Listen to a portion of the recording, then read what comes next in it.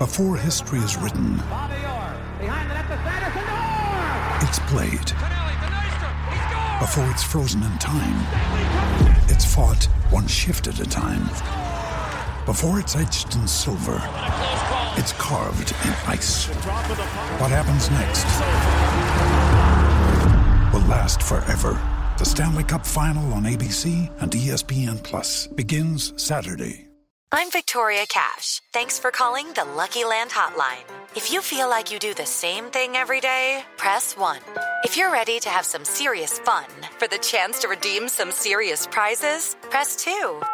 We heard you loud and clear. So go to LuckyLandSlots.com right now and play over 100 social casino-style games for free. Get lucky today at LuckyLandSlots.com. Available to players in the U.S., excluding Washington and Michigan. No purchase necessary. VGW Group. Void where prohibited by law. 18+. Terms and conditions apply. Hey, guys, it is Ryan. I'm not sure if you know this about me, but I'm a bit of a fun fanatic when I can. I like to work, but I like fun, too. It's a thing. And now the truth is out there. I can tell you about my favorite place to have fun. Chumba Casino. They have hundreds of social casino-style games to choose from with new games released each week. You can play for free anytime, anywhere, and each day brings a new chance to collect daily bonuses. So join me in the fun. Sign up now at ChumbaCasino.com. No purchase necessary. VGW Group. Void where prohibited by law. See terms and conditions. 18+. Hello and welcome to this, the first ever Newcastle Natter in the post-Mike Ashley era. The first Newcastle Natter ever recorded with Mike Ashley not in charge of Newcastle United Football Club. God. Yes. The whole history of the Newcastle Natter, which I have been at since pretty much, maybe I think I joined in like the 3rd episode or something. That whole period has basically covered the Mike Ashley era, but that is now over. But I am joined, I'm delighted to say, by, to mark this momentous occasion, Paul Doolan. Hello. And Dave Watson. Hello. So there's obviously a lot to talk about, so much so that I propose that we don't say anything about the Wolves game. Yeah. Every Newcastle Natter usually includes us talking about the previous game. That now feels completely irrelevant and not worth talking about. There is one thing I wanted to mention very quickly is the last goal of the Mike Ashley era was a 40-yarder into an empty net by Jeff Hendrick. And I think that sums up the Mike Ashley era quite nicely. Well, I think it's a shit player. Yeah, sure. Scoring. I would say it puts a favourable fair tarnish on it. But we were having a WhatsApp conversation a few days ago, right? I believe this was last weekend. And I'm going to read some of that WhatsApp conversation now. And I think that should give an indication of where we were as fans a few days ago. Dave Watson, it's shite and it's not going to change. Bruce is fucking terrible, but he won't be sacked until we're in imminent danger of going down, and he won't quit. No takeover. It's shite and boring. Genuinely don't care about this season. If we go down, who cares really? If we stay up, it's more of the same. Yeah. And then there's a bit more from you. Don't care what you say. It's worse now than at any other stage under Ashley. Early on, I was naive enough to have hope. Now we have a middling squad with a couple of good players, but the team are playing less than the sum of their parts. Then Paul Doolan joins in a few messages later, missed most of the game. Meh. I said a few messages later, I agree it's the worst it's ever been. Not the worst team or performances, in my opinion, could be wrong. Just the worst because of the cumulative damage of 14 years. So it seems like at that stage, we were 3 men who, in terms of our feelings on Newcastle United, had hit rock bottom. Now, we're going to talk about Mike Ashley, then we're going to talk about our new owners, and there's obviously a lot to talk about there and what different people feel about it. And then we'll talk about what the future might be for Newcastle United. But first, I think we should just sort of mark the occasion that this is the end of what has been a really horrible period for Newcastle United. Right, Dave?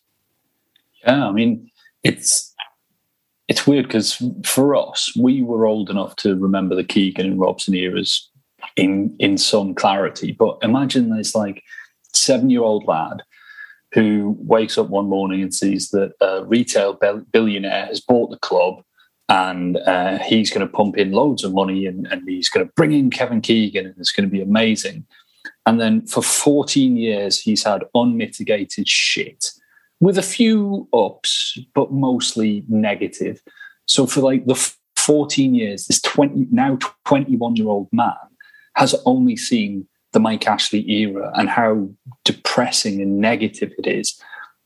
For us, we can look back on the halcyon days of not winning anything but playing good football and having hope and ambition. Ashley has just completely sucked and drained the joy that I remember from those times out of the club. There's the few high marks, like the season that we finished 5th, or like, I don't know, like periods under Houghton maybe, or under Benitez, where we felt good about the club.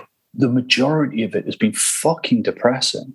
So a lot of fans of other clubs who sort of don't follow us intently might say that, you know, in the last couple of seasons under Bruce, we finished 13th and 14th. In the whole of the Mike Ashley era, the worst we've ever done is be the 21st worst club in football. We went down twice and went straight back up.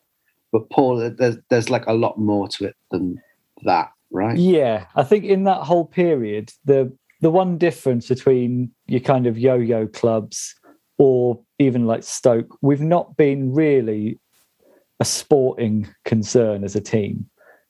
Our sole aim has been staying in the Premier League. And the only time kind of all hands have been to the pump and we've invested majorly is when Premier League status has looked in danger or has been lost. And like, as a fan of a football club, if you're not a sporting concern, if you're not even trying to compete in the sport, that just drains away at you every season. I think if we hadn't... if we hadn't had that season where we finished 5th, I think we'd all have given up a lot sooner. That was the only sort of bright spot of the Ashley period. And for the last 5 years, again, it's not just about performances, right? It's like in the last 5 years, Ashley basically gave up on trying to appease the fans in any way. I think every decision... decision where you've thought, what would be the best thing to do for a football club in this position that wouldn't even be financially ruinous.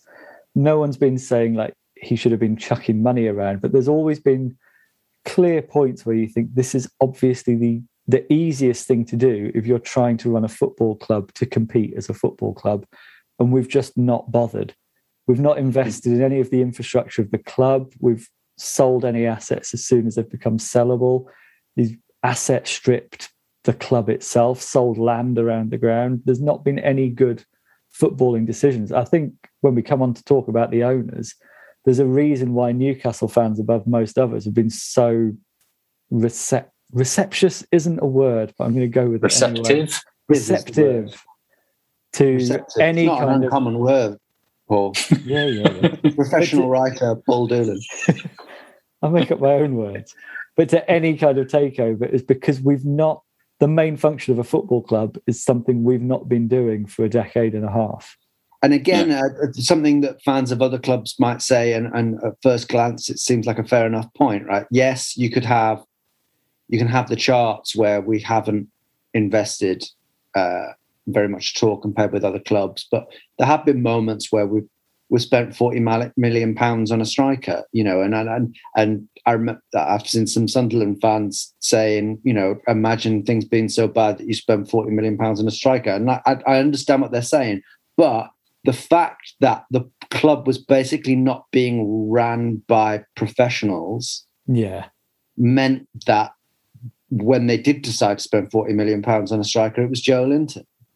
And the other point of that is that, yes, we might have randomly spent 40 million quid on a striker, on that striker. But in the 14 years that he's been in control, I think we've spent about 8 million quid on like investment in the infrastructure of the club. I mean, that's obscene. That tiny amount of money. You're not talking about players. No, not talking about players. I'm talking about getting rid of a dead pigeon in the netting above the Gallagher. I'm talking about updating the inflatable ice bath. Yeah, have all these things that we can laugh about between ourselves as a sporting institution. It just chips away at it. Like, do you, like, if you're up in the Northeast, would you really want to take your kid to St James's Park to watch a team that has only ambitions of finishing 17th in a stadium that is becoming decrepit, to watch players who've trained on a training ground that hasn't been updated since Bobby Robson showed them off in 2005, 2006. So none of the club has been maintained, not to keep pace with those around us. I think as well, if you're a young footballer in the Northeast, even though they're in the Championship and League One, Middlesbrough and Sunderland are both better prospects for youth players in terms of facilities and probably career opportunities. There's just been no investment. And fans of other clubs might point to Mike Ashley's reign and say, well, he saved you from financial, peril, because the owners previous to Mike Ashley were spending beyond their means, and they were gambling on things like Champions League football to repay the debts, or European football. But the fact is, we were getting European football, and we were selling our players for big amounts of money. Mike Ashley's assets stripped to the point that we're the only club in the Premier League with no transfer debt. We are a club that is run at a profit. So that they look at that and they say, well, you're a well-run club. And no, we're a well-run business. We're not a well-run club because we don't have, like Paul was saying, we're not interested. We haven't been interested in the sporting side of the sporting institution that is Newcastle United. I think the main thing that's definitely true. But I think the main thing for me on that is, yes, it is very frustrating not to have investment, because without investment, that doesn't necessarily make good business sense. It's very difficult to have any kind of sporting ambitions in the Premier League. But it was just also that we were weren't being run by grown-ups. Yeah. I mean, stupid little things like employing people that he knew to positions of power. Casino managers. Yeah, fucking casino managers. Or Dennis Wise as a director of football, given his zero experience in the role. And, I mean, how long did he last in that job? Like 6... Joe Kinnear twice as well. Yeah. I think that's even so mad you forget about it. And even some of the decisions that at the time we were kind of in favour of, with our black and white spectacles on, like bringing Kevin Keegan back. Look, if you want to run a club with a director of football, don't have a man like Kevin Keegan, a man who hadn't been in a job for 7 years at the time. If you want to save the club from relegation, don't give the job to Alan Shearer, who's never had a managerial job before in his life. Give it to an experienced hand who can steer the club to safety. Steve Bruce. Fucking Steve Bruce. But you know what I mean? It's just every decision that they've made, there doesn't seem to appear to have been any consideration given to it. Like, even when it's worked, like giving the job to Chris Hughton. Chris Hughton wasn't given the job because he was the best candidate out there possible. He was given the job because he was cheap and he was already at the club. Benitez didn't take that appointment because they went out and found him. He came and found them. Like Steve McLaren sacked by Derby, I think, before he was given the job. Alan Pardew sacked by Southampton. Steve Bruce. I mean, Jesus. There's just a litany of terrible decisions where it hasn't been made by grown-ups. And a lot of, I mean, I don't want to get all like on my high horse about it, but like disrespect towards the fans, Yeah, disrespect towards the fans and club legends and any kind of history of the club as well. Yeah. Things like changing Shearer's bar to number 9 bar because they were pissed off. It's just really petty things. Like, It was run like a dictatorship, ironically. Having Alan Shearer's statue built, but only having it on Barrack Road instead of in the grounds of the stadium. Like, pettiness like that is just like, fucking grow up. And the way they treated Keegan, the way they treated Gutierrez, I mean, the way they treated Gutierrez was vile. Even the way they treated Ryan Taylor, just not letting him know that he wasn't going to be kept on. It's just, all of that shit is just complete disrespect, like you're saying. Okay, so shall we have a little break and then we'll talk about our new owners? And I'm sure we'll get into a deep and dark debate about that. We've all been through, some of us have been through a lot over that in the last few days. Some of us are just hungover. And and then there'll be lots of exciting things to talk about, hopefully, if you are willing to participate in that excitement. Let's have a break.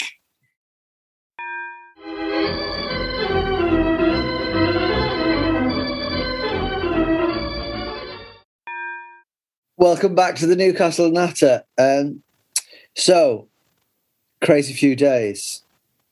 A lot of jubilation in Newcastle city centre. Cans were drank, cans were opened. Did you see Jake Humphrey's tweet in which he opened a can?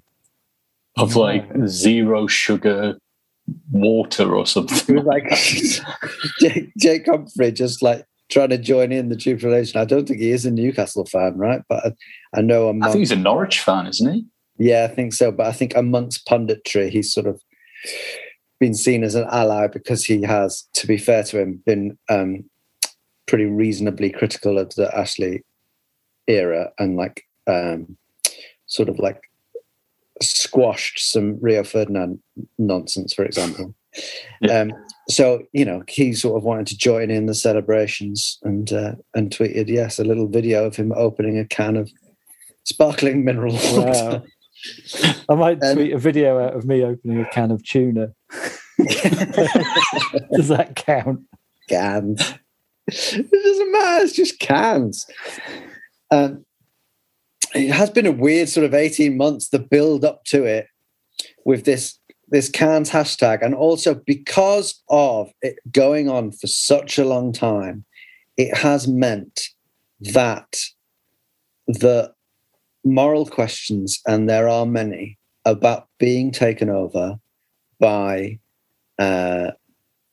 basically, I know to all intents and purposes, I know we're told that it's not the Saudi state, but it is to all intents and purposes the Saudi state. The head of the PIF is Mohammed bin, what is it? Salman, thank you, is the head of Saudi Arabia. So, you know, anything that Saudi Arabia does, the man who is ultimately responsible for that is also now the chief shareholder in Newcastle United. So that brings a lot of questions, and the debate has been going on, rumbling away for 18 months, which means a lot of us have been thinking about it, and a lot of us have been rehearsing the arguments in our heads. The defences have come up, the attacks have come out. I've had a difficult few days with it. Dave, where are you at? Well, I don't think I'm as conflicted as you guys, because I see a separation between Newcastle United and the Saudi state that owns Newcastle United. Like the thousands that went to the ground yesterday weren't celebrating the Saudis; they were celebrating a new dawn and arrival of new hope. Like enjoying the 90s wasn't an endorsement of Sir John Hall's Tory views, or just as a protest against Mike Ashley wasn't a criticism of his working practices at Sports Direct. It was all about the club. So we're football fans happy that our team will once again be competing against the best in the country. And for me, it's as simple as that. There's a separation, like look, there is a clear link between the Saudi state, PIF, and PIF on Newcastle United. But there is not a clear link between Newcastle United, the footballing sporting institution that we were talking about before the break, and the Saudi state. They are not. I think with PIF, the thing that keeps coming out, which is true, is they own shares in Disney, they own shares in Uber. Their politics do not trickle down into those companies. Their politics aren't going to trickle down into Newcastle. No, but it's whether being beheadings at halftime. Probably not. Probably not.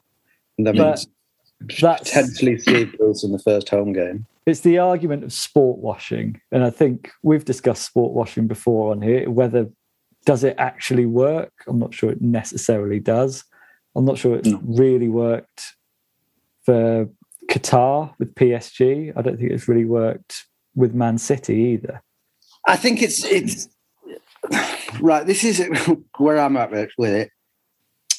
I think it sort of goes beyond sport washing, right? So I've always understood sports washing to be, the simple explanation of it is that evil regimes buy a football club, and all the positive energy that comes from that means that people ignore or forget about the human rights abuses that they do. And like the words like human rights gets thrown around just as like it's a 2-word phrase to describe it, but like to say what that is.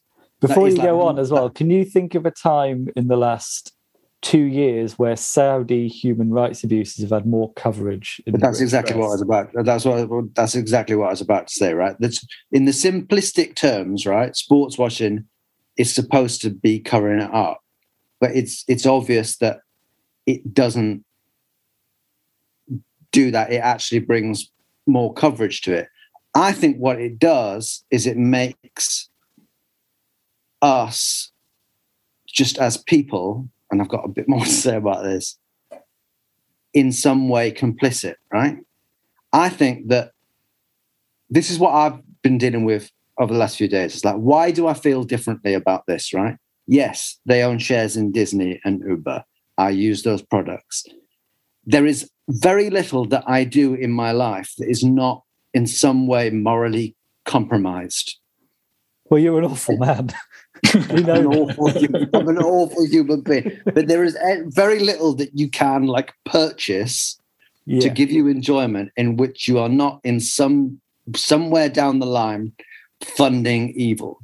That's like to avoid it as well, to avoid funding any of these things, you have to add an extra 3 hours onto your day and strip all enjoyment out of your life. Yeah, right. Just to function. But then there are simple things that like I'm not going to go into a debate about the environment or meat, but like I happen to think that probably in 30 years' time or 50 years' time, people will look back and say, I cannot believe we ate meat for that long. I believe that to be true. I believe that history will frown on me. And yet you've got a bacon sandwich in your mouth now. Yeah. Yes, I still eat meat, right? So there is nothing in life that doesn't involve being conflicted. But I think there's a baseline. None of us are morally pure or close to it. Yes. But it's all about like degrees of separation. Like how many, if I like use some products, I feel like a long way away from the evil person. With Newcastle, the evil person is now basically at the top of our club structure now, right? Yeah. But then again, I think on a simple level, the owner of our football club is evil. There's no two ways about it. Right. But then when Mike Ashley owned the club, he's not a Bond villain, but he was a Dickensian villain. He would be the worst Bond villain ever. Yeah, he would. I don't think... Welcome to my warehouse, Mr. Bond. There's 30% off. Look, Mike Ashley... stroking a Lonsdale sock.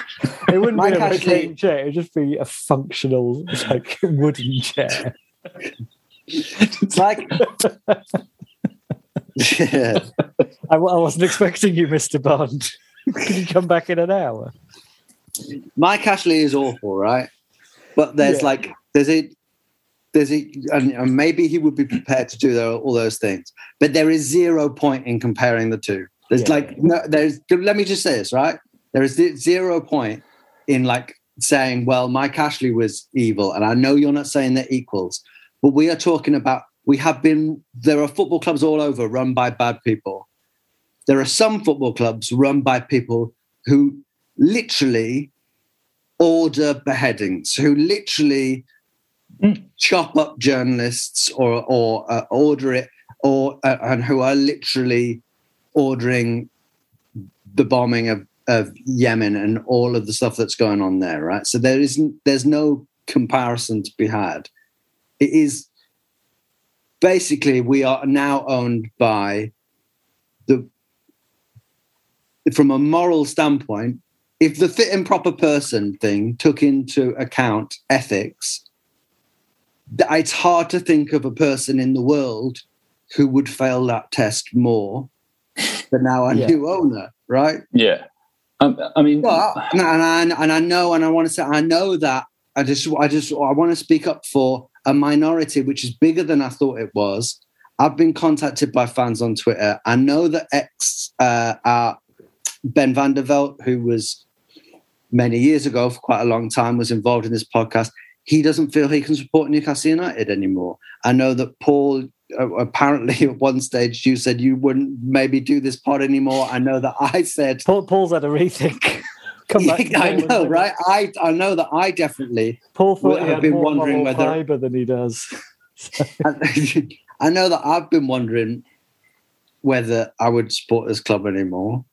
What it's boiled down to for me is, well, I involve myself, or I'm complicit in a lot of awful things just by being a human being. And if I don't continue to support them, I'm probably not even going to be able to get fucking tickets for matches now anyway. All I'm doing now is I'm saying, well, in what will probably be the most successful period in the history of my football team that I have followed for 30 years. And put the hours in during the shittest years. Yes. Well. I am going to deny myself happiness. And deny yourself happiness for zero effect, because your place in the crowd will be snapped up by somebody who doesn't share your moral conviction. Like, hello, you know what I mean? Like it's like the effect that the minority staying away or not contributing to a podcast poll or whatever, it will be replaced. So although your concerns have merit and they are justified, and I'm not taking them away, the net effect is zero. So why deny yourself the pleasure of supporting the club, the football club that you supported your entire life and have been there through like 14 years of shit, to take a moral stand that will have no effect? I think on that point, I think the reason for making a moral stand that will have no effect is to have a moral stand, regardless of the outcome. It's to sort of set a line for your own personal ethics. But I think the problem is that you can't be a modern football fan without having these kind of mental gymnastic exercises every now and then. And it seems like all the blame for this is being put purely... all the decision-making of, like, how are you going to make a moral stand about this is just being put onto Newcastle fans. Nobody's questioning the players, saying, how can you continue to play for a regime like this? Nobody's questioning the coaches. Nobody's questioning any of the sponsors. None of the fans of other Premier League teams are saying, how can we be complicit in a league that would allow this? I think we're all, in a way, victims of the Premier League owners and directors test, which isn't fit for purpose. But we're victims twice. We should not have had as rudderless and unsporting a regime as Ashley for so long. Yeah. And now we're rid of that. We've waved in morally reprehensible owners. But we're now at the centre of and the apex of the current era in football. This is where it's going, where Qatar own PSG. Abu Dhabi own Man City. The big, Chelsea is owned by a Russian murderer. The big football teams that are competing, supporting a football team that is going to compete at the top, and we're not there yet, and we'll talk about that, comes with these moral things. But we're through no choice, we are right there in the middle of it, and it's less a choice about whether you want to continue supporting Newcastle. What I was thinking about in the last few days is like, do I want to continue sort of following the Premier League, following top football? Should I start going to lower league football instead? Am I going to continue my Sky Sports subscription? I think in terms of something to read, which I found really good for summing up like a lot of the arguments on it, is, do you know Arseblog? It's like an Arsenal blog. There was a really good piece by him or them on this whole issue, and sort of saying that you can't be an Arsenal fan and criticise Newcastle fans at the moment because all the Rwanda business they have and the Emirates Airlines. And I think you're right. I think it comes down to whether you can continue to endorse Premier League football, which is, it's never been more brazenly about the money and nothing to do with morality. The fact that as soon as the TV piracy issues were gone, we were taken over, and they tried to deny it, was as bald as you can get in terms. It's so clearly just about that. Yeah, we are just the playthings of nation states now. Yeah, but then we were a plaything of a retail billionaire previously, and prior to that, we were the plaything of a retail. It's just not comparable. No. But I'm not saying that they're as evil as each other or even in the same ballpark. I'm just saying that the days of 11 local lads finding something to do in the winter when the cricket wasn't on, that's gone. I think as well. Premier League changed that was gone about 100 years ago. But I think what you're saying as well is like fandom and supporting any, especially Premier League football club now, is so far removed from who owns it. And the problem is we're powerless in terms of having any say in what happens in the ownership. So why is the onus on us to make the moral choice? Why do the league get away with waving these people in? One thing that occurred to me is that I might find myself in a situation that I hadn't anticipated. In like, I'm not going to find it difficult to persuade my son to support Newcastle. And I might even, I was like, if I continue with this like moral quandary that I'm in, am I going to find myself in a position where I'm trying to persuade him not to support Newcastle? I feel like, I don't think I'm there. I think I've ended up like, basically where I'm at with it is, yes, I'm going to continue to watch it and enjoy it, but I'm just probably going to have a bit less enjoyment than I would otherwise had, and there's always going to be an asterisk on it for me. I think what tainted it is seeing all the fans celebrating yesterday. I didn't have that same feeling. That kind of tainted it. I actually found it quite depressing the last few days. It was more like, where a lot of people were like, am I going to say goodbye to Newcastle and football during the Mike Ashley era?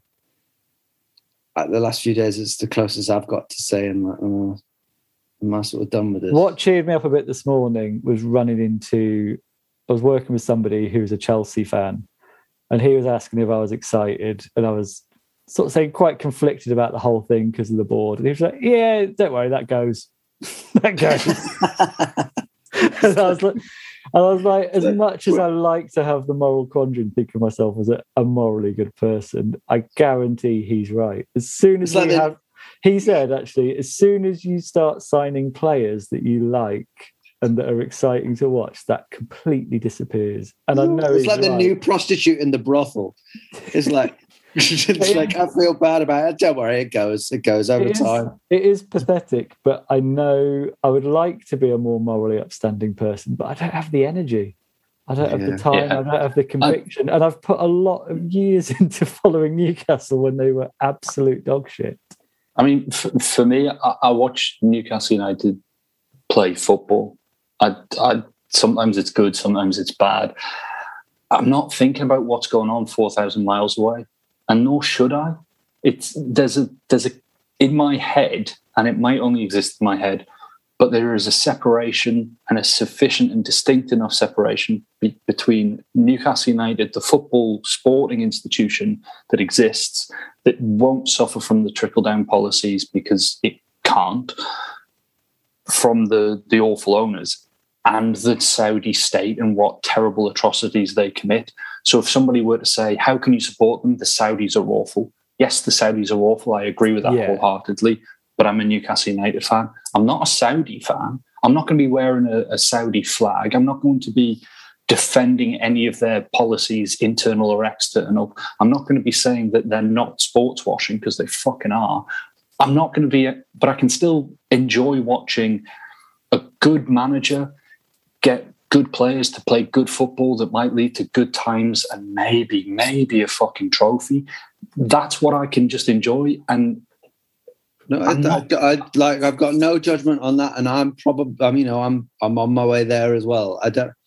What I will say is, like, everyone can draw their lines wherever they want, and I completely respect and almost those people who, on both sides of it, those people who are just like, fuck that, don't even want to think about it, I'm just happy. And I completely respect those people who are like, no, I have to walk away. Where I do draw the line, and what I do find really distasteful is people waving the Saudi flag. Or people making arguments. Like, don't be so defensive. If you have to make an argument that in some way minimizes or excuses anything that Saudi does, then I've got no respect for that. I think when fans of other clubs are criticising this takeover, it's not coming from a position of disliking Newcastle. It's the opposite. It's because they value our club for what it once was. I think they're doing that because they think it's sad to see us reduced to this. And I kind of agree with them. But I think I have to come in very quickly there. I think the majority of fans who are criticising Newcastle United fans for allowing this takeover, like we have a fucking say, that is pure, unadulterated fan tribalism. It's us versus them. I think it is from Sunderland fans. I think from Sunderland. No, I think it's the same from like Spurs fans, Arsenal fans, any fans who think that the new Newcastle United are going to do well. It is born out of that. If you get like, if you get a late. I don't like the backs against the wall. People are jealous of it. It's not that. We have been taken over by really morally questionable people. A lot of people have an issue with that. But these people who suddenly care about the Saudi human rights issues that are undeniable, 3 years ago they didn't give a shit. I'm telling you that now. Well, 3 years ago we wouldn't have heard their views on the Saudi regime because we weren't. And also, maybe that's a good thing, because 3 years ago they didn't know about it, and now they do. Yeah. I think that fine, but I don't think you can read it as hostile. I'm sorry. I think you can. I think you can definitely put a large portion of the outrage on Twitter as unadulterated tribalism, fan tribalism. I think that's my. Can I tell you my way of trying to deal with like the moral maze of what's going on? Is sort of what I feel I can do individually to not make it completely awful. Is not start getting behind PIF or justifying anything the Saudis do. I already saw a Newcastle account I have quite a lot of respect for tweeting journalists saying, well, what do you think of PIF's funding of certain NHS areas? You're like, don't start trying to justify PIF. Don't get involved in any of that. Don't start doing this. Don't let sports washing work on you. Don't change your views on them, and keep reading up on what the Saudis are doing. Keep being vocal on it. Keep shining a light on it. Okay, fine. There may be some jealous football fans out there, right? But people like Miguel Delaney. Fine. I'm not saying this is you, Dave. I'm just saying. No. Yeah. They're becoming like a villain who people are really going at for having a moral stance. Now, you can choose not to have that moral stance, but like, don't have a go at someone for making a fucking legitimate point. Or don't have a go at the widow of a murdered journalist for having an ulterior motive in criticising Newcastle United because she just hates Newcastle United because she's worried that they're going to compete. I mean, and also this sense that I'm fans of all football clubs, or particularly a lot of football clubs, have this, I don't know what kind of complex it is, but this idea that like everyone hates them. It's because it's Newcastle. Oh, when it was Man City, it was fine. When it was Chelsea, but because it's Newcastle, no, I think just over the years, the debate has grown and grown and grown. And now it's the biggest case of it we've ever had. Like, but I've seen Leeds fans do this all the time and just go like, I've watched this documentary about Leeds and all the fans are like, just assume that the whole world is against Leeds. No one gives a shit, right? And I don't think the whole world is against Newcastle. Yes, they'll make jokes about us as like, cartoon murderers, horse punchers or whatever, or you know, the bellies out and all that. But like it's not some just because people have got like there's no agenda from the footballing world against us. And the other thing to say is if this takeover happened to any other club, their fans would behave probably exactly as we have, and we would be more critical of them, and we would be saying, well, if that's what you have to do to become a successful football club, that's depressing and maybe I would walk away. We would probably we'd have more conviction about that if it wasn't happening to us. But I think the sad thing to come out of this is it's within our lifetime that we were everyone's pretty much favourite second club. And those days are gone now. I think we were underdogs for a long time. I think Ashley has killed a lot of that anyway. But we were a club to be proud of in the way we went about things. I don't think we are now. And I heard someone saying, I think I heard the Athletic saying, who to be fair did talk about some of this stuff. I think it was the Athletic. I heard them saying like that Mike Ashley has tarnished the reputation of this football club, but that, you know, that's over now. I think in the eyes of a lot of the world, in most of the football world, it's like the tarnishing of the reputation of the football club began this week. Yeah, I think we should also acknowledge we are in a minority, both of Newcastle fans and probably football fans as well. Yeah, sure. I think a lot of fans of other clubs will think, I wish that had happened to us. I think there'll be some who will be pleased for us. I don't think most football-going fans give it too much of a thought because it's the way the game has gradually gone. I think if this takeover had happened in like 1995, it would be a scandal. But the fact it's happened now, it's just another logical step in the way the Premier League's going. It's not our fault it's so badly regulated, and we shouldn't be the moral arbiters of that. So in conclusion... We've come up with a way that lets us carry on watching Newcastle without any repercussions. Exactly. We're all terribly conflicted and we've rehearsed all the debates, but can you get me a ticket? Conflicted has become the new thoughts and prayers. It is meaningless, but you have to say it now if you're a slightly liberal Newcastle fan. You just have to start every sentence with, I'm conflicted. But, conflicted is the buzzword because conflicted is not against it. Doesn't mean you're walking away. Conflicted means I'm going to go along and cheer, but deep down I'm a little bit sad. But I think as well, Dave was saying earlier, and it is true, as fans, you do separate the sporting endeavours of a club and the ownership. Like, no, fans don't care unless it's going particularly badly about who runs their club. And when you're watching a game of football, like, I know if I watch a Newcastle game, even when we're run by Ashley and now we're run by these people, as soon as we're playing, I'm going to be cheering for them in a way that I can't transfer to another club. Yeah. And it's a semi-religious experience. I was thinking about it this week. It's almost like when the Catholic Church was exposed as having so many paedophiles, not everyone left because they still felt a strong bond to the central tenets of that faith, that paedophilia couldn't corrupt. And that's sort of how I feel about Newcastle. Fucking chef's kiss for that analogy. Chef's kiss. Beautiful. Fair enough. And it just so happens that our Pope is the biggest paedophile of all time. So we talk about fun things now. Yes. So should we have a quick break? And then yes, our Zoom meeting is coming to the end. I don't know what products we'll be selling. By the way, if PIF want to advertise any of their stuff on our show, they're very welcome to. But no, what we're going to do is we'll have a quick break and then we will talk about fun things and all of that. And this is a super bumper long Newcastle Now, which we have been told not to do, but here we are doing it. Welcome back.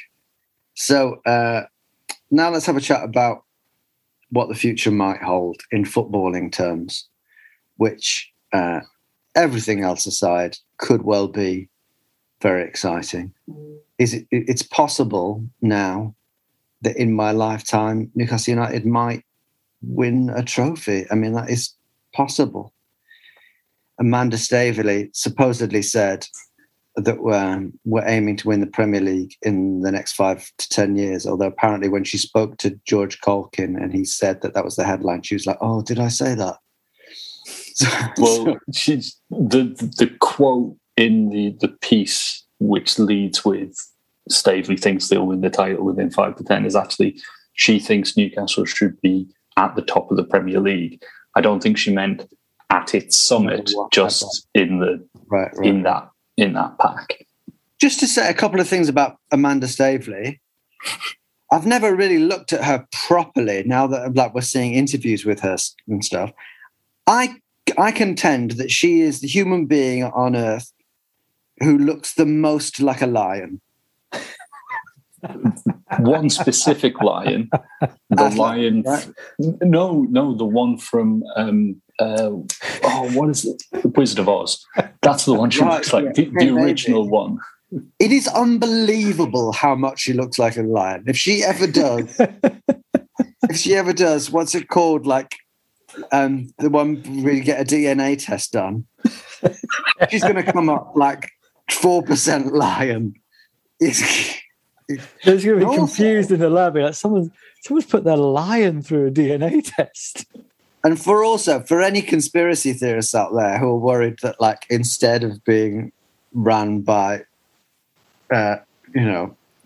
dodgy tyrants or whatever, we're being run by lizards or whatever. Have you seen her thumb? No. Have you seen Amanda Staveley's thumb? Do lions even have thumbs? Right, yeah. Forget the lion thing. Forget what I said about lizards as well. I will send you a picture of Amanda Staveley's thumb. There is and I'm not the only one to have noticed this. Are you clickbait? No, right? Yeah, it sounds like you're. There's you a video. Will not believe this photo of Amanda Staveley's lion thumb. I'm not even joking, right? Wait, there was a short video of her outside St James's Park saying hi to the fans. Hailing a taxi with her thumb. Saying hi to the fans and waving and stuff. And she gave a thumbs up, right? And I did a little double take and went, that's a weird looking thumb. And then I looked at the comments and everyone is like, I was just checking to see if anyone else was talking about the thumb. And there's like loads of people put up like freeze frames. What was weird about it? Like, what the fuck is this? Does it look like a lion bar? Forget lion. I think as well, we just have to say, no other Newcastle podcast are going to be covering this. This is what you get from us. This is what you get. It's just a really, really odd shaped thumb, and I'm just going to be interested to see how that plays out over the next few years. So,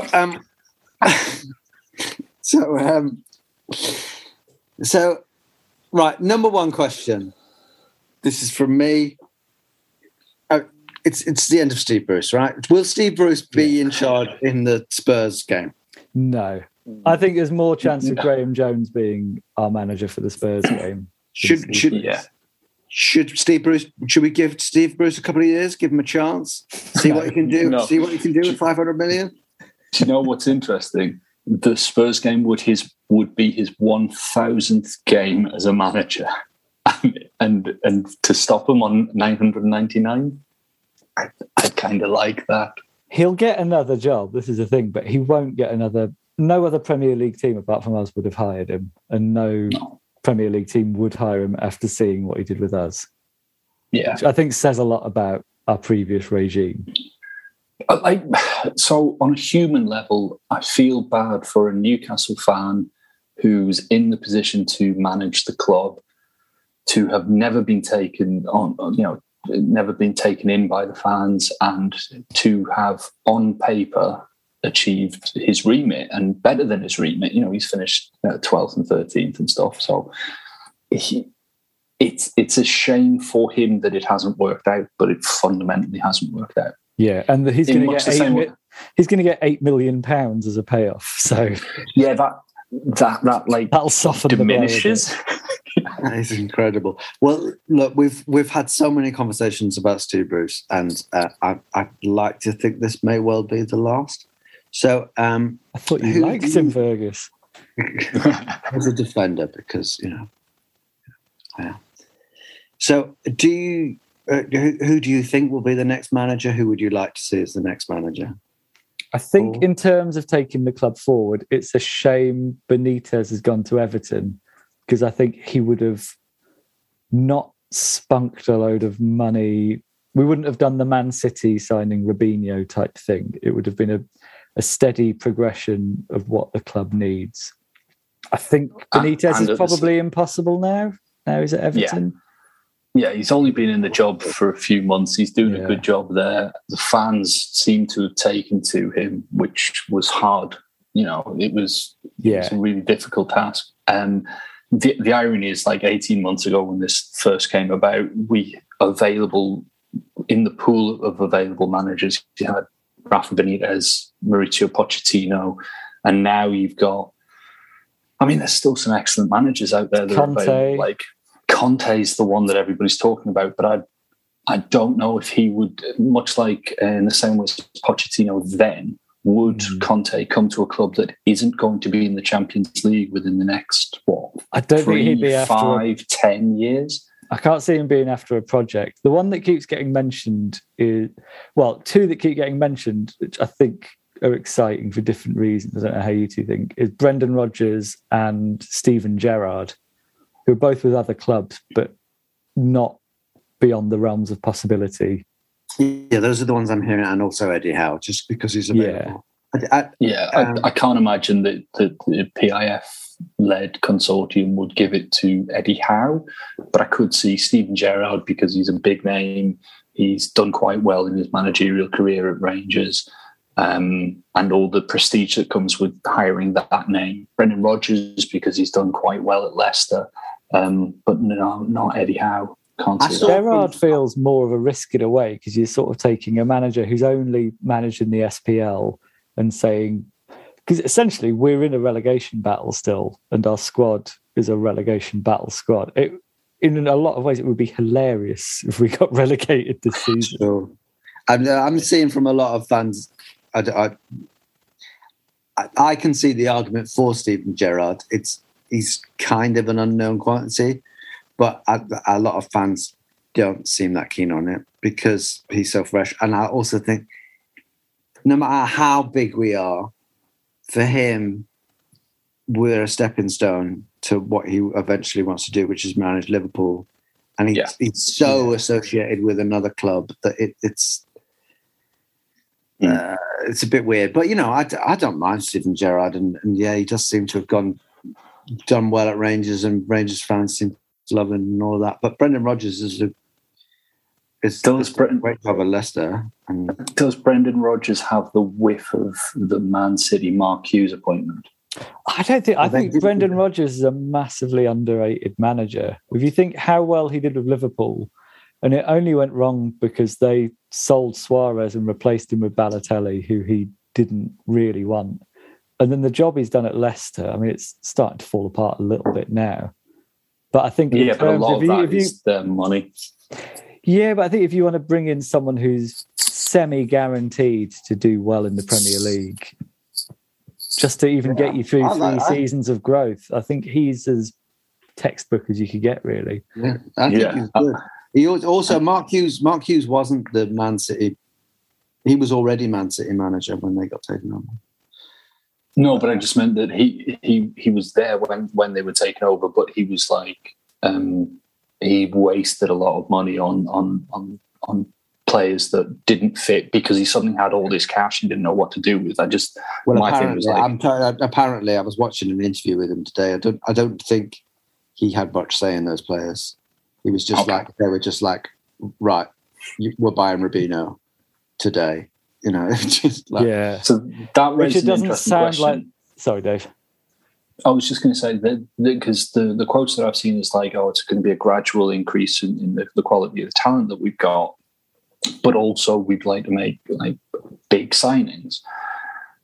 The name I've heard is like Coutinho, yeah, and that's been pushed around a lot. And do you see the value in making like a statement signing to say we are now pushing to become the elite? We are now like a serious contender that big players can come to, where you need someone who's maybe on the fringes of an elite club, who's not getting game time, to almost like drop down a level to play for a club that's nowhere near the Champions League.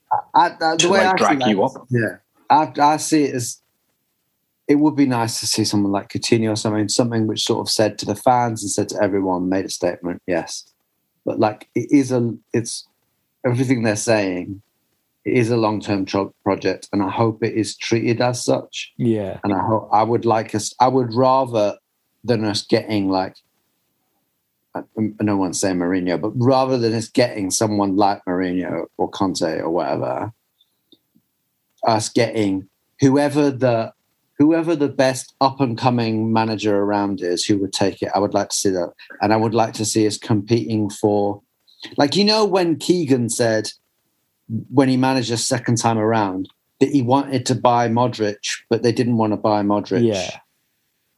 This time, I want us to buy Modric. Do you know? I want us to buy whoever those up-and-coming players are, who aren't necessarily... We're not going to buy Erling Haaland, but we might buy whoever is the up-and-coming player that isn't already at a who hasn't yet up and come. Yeah. I think manager-wise, there's an argument for Amanda Staveley going over to Germany with a big net held in her weird thumbs and just getting the next progressive manager. Or even someone like Ralph Hasenhüttl, who's not done amazingly at Southampton but hasn't had a lot to work with, where you think, give them proper funding and really good players, and they could have quite an impact. He's really rated, Hasenhüttl. But I think player-wise, the most important thing is getting a spine to our team of experienced Premier League players, and that's what they seem to be talking about. They seem to be aiming for Premier League players whose contracts are expiring, so it's not Galacticos. Yeah, the number one goal, let's not forget, the number one goal right now is to survive. Yeah. And it's not beyond the realms of possibility. They could fuck this up. They could fuck this up. We could go down. But how good would the Championship be next season?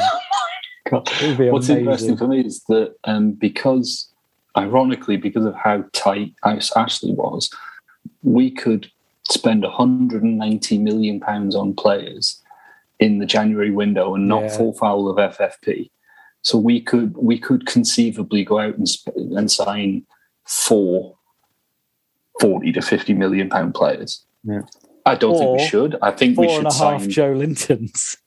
Yeah, I think we should go off and sign 7 or 8 20 to £25 million players and sack off Jeff Hendrick, Mark Gillespie, John Joe Shelby, players like that. Yeah. I don't know how much turnover you can have immediately. Whatever happens, there's going to be a hilarious period in our history where, like, Coutinho is sat next to Jeff Hendrick in a dressing room or whatever permutation it is. We're going to have some top footballers sat next to a 32-year-old Dwight Gale. Yeah. Emil Kraft hanging out of any footballer. I think there's going to be... I would like to see some really good books written, like autobiographies by players from the dressing room. But I think as well... this period. there's probably never been a better period to be a club trying to grow that has money. If you look at the Italian clubs and Real and Barcelona, in terms of they are all looking to sell, none of them have resources and need money. Well, we're even domestic everyone's going to put the price up on their players, though. But that's fine, because we can pay the £5-10 million surcharge for being the richest club on the planet. We can afford that within FFP, and the way that they're talking is about, like, I've heard things about like Henderson from Man U, because he's not going to be the number one keeper at Man U because David De Gea has won that battle. So go off and sign him. And we could pick him up for a reasonable amount, like Jesse Lingard. We could go off and sign him. Can I just say how mad it feels having these conversations after 14 years of Ashley? But we could be very embarrassed very quickly of how... No, we're not even being that ambitious. We're talking about like Man U's reserve keeper and other players like that. But we've been that starved of it that this feels like we've reached for the sky.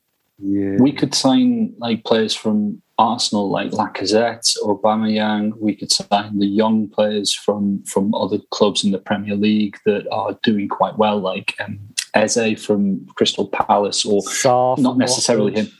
Yeah, Malang Sarr from Watford. All of these like players that under Ashley, A, wouldn't be interested in signing for us, B, we couldn't afford. Those two things don't matter anymore. So yeah, we could, honestly, this window is going to be interesting, but it's not this window. It's like the next window and the window after that. Yeah. That you're going to see, things like, I don't know, Sandro Tonali or Leon Goretzka, or those are the kind of players that we should be targeting. Young. All I keep on hearing is this conversation being recorded and played in like Sunderland forums for years to come.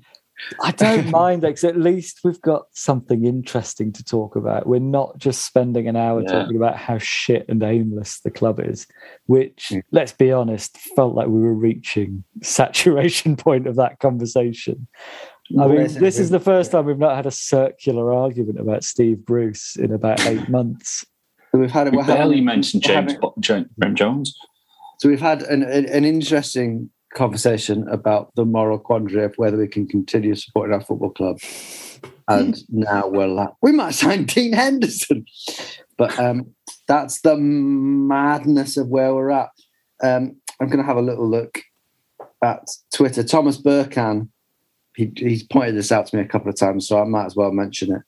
He was one of the few people who probably bothered to listen to our last Newcastle Natter, which was just myself and Paul Doolan, which we did in the afternoon.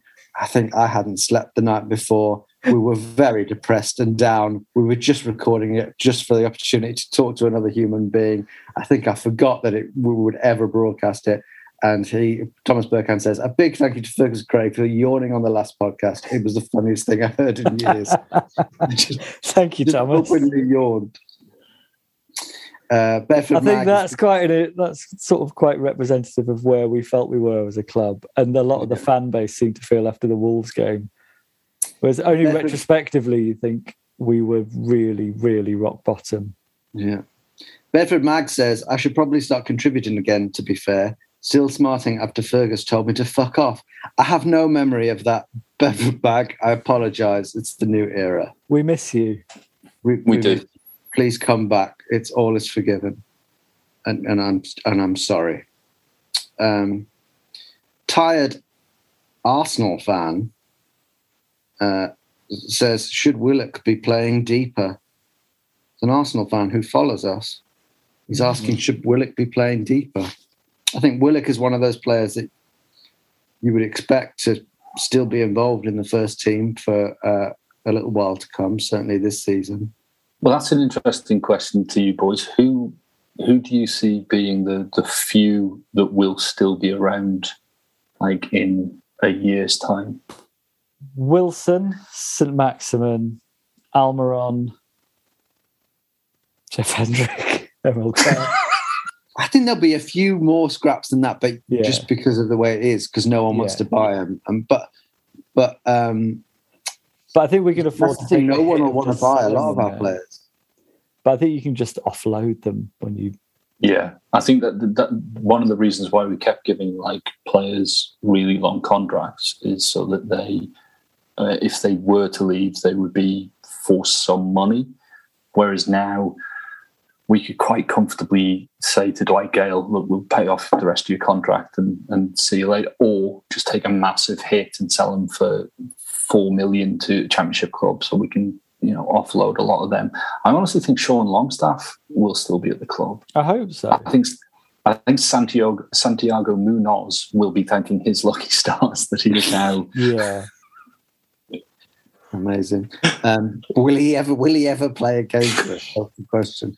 I think players like Alex Twanzabe, who turned down the chance to come on loan last year, might be slightly kicking themselves. But Alan Saint-Maximin, I mean, he does get injured a lot, but until recently, I think a lot of us feared that it was only a time before he was gone. Now you look and say that he's someone we can sort of, I don't know, we build the team around him. We still need, I think we do need a spine. The first thing we need is a decent central defender, a decent midfielder, and a decent striker who's not always injured. And a right back. And a left back.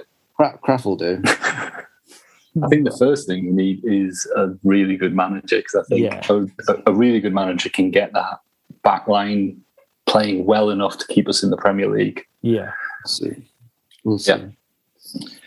But yeah, who will stick around? Certainly, hopefully, Saint-Maximin, who I think I haven't actually said this. He really reminds me of Andy Murray, Saint-Maximin, and in one sense, and that is why. For the fans at home, my face sounds like, huh? I'll tell you why Saint-Maximin reminds me of Andy Murray, because having watched Andy Murray play for many years, whether he's injured or not, he always hobbles around like he's injured and grimaces, and you think, oh, he's in trouble. Saint-Maximin is always just like, anytime there's a stoppage in play, he looks like he's really injured. He's just a big faker. Well, he's not even faking it. It's just sort of like, because Andy Murray's not faking. He's not feigning injury. He's just a hobbler. I think what is exciting is we don't have to wait until January to bring in a good manager. And I'm quite excited as to what a good manager can get out of Wilson, Fraser, Almiron, Saint-Maximin as a front four. And Joe Linton. Yeah, he's going to be gone. Let's be honest. No one's going to go, oh, well, he seems to play better out on the left, but he offers no threat going forward and doesn't really do anything. So Rob Farquharson says, all right, good to have an outer to liven up an otherwise dull week, given that half the media will expect us to get to February with Neymar, Billy the Fish and Maradona's ghost in the squad. Which big January signings are in the Venn diagram of most likely and worst idea? We've sort of covered that. But Coutinho is in terms of any Galactico we might get, I think is the only one. And it's low level Galactico, and I don't think it would be necessarily a good idea. I think Gareth Bale is the worst idea. I was going to say, no, worst idea. But there's others. There's like Samuel Umtiti at Barcelona, Ousmane Dembele. They've all got injury problems, and they're all out of favour at Barcelona. And we could pick them all up. Like literally, we could afford to get them all if we wanted to. And I don't think it's a good idea. I think the tried and tested experience Premier League, that's the way to go. Get some James Milners in, that type of player. Yes. Johnny Evans. Okay, well, let's see. I think we should sort of wrap up, really. I think I'm looking through the questions on Twitter, and we have basically answered them all, but thank you for getting in touch. I want to say, just, however you feel about it, congratulations or commiserations or whatever. There is a lot, I don't want to end on just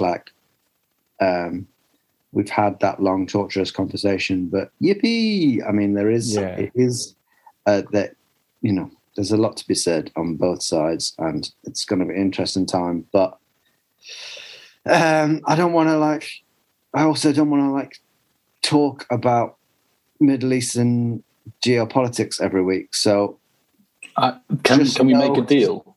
Yeah. Can we not talk about it again? Well, I'm not going to say never. I'm not going to say never, because that's a way of saying, oh, well, I felt a little bit sad about it, but now, yay, for the next 10 years. Yeah. And let's not be sports washed. But I also promise that I'm not going to be like every week, well, that was a terrific goal, but Yemen, well, what a great new signing, but ooh. The keeper saved it because he had hands, but he wouldn't have had if he'd been living in the Kingdom of Saudi Arabia because he was gay. That kind of thing. Yes. Announce Mbappe and equal rights for women. Easy. Yeah. But I think as well, we seem to all broadly have the feeling of like it's a little unfair that it falls upon Newcastle fans to be the only moral arbiters of modern football.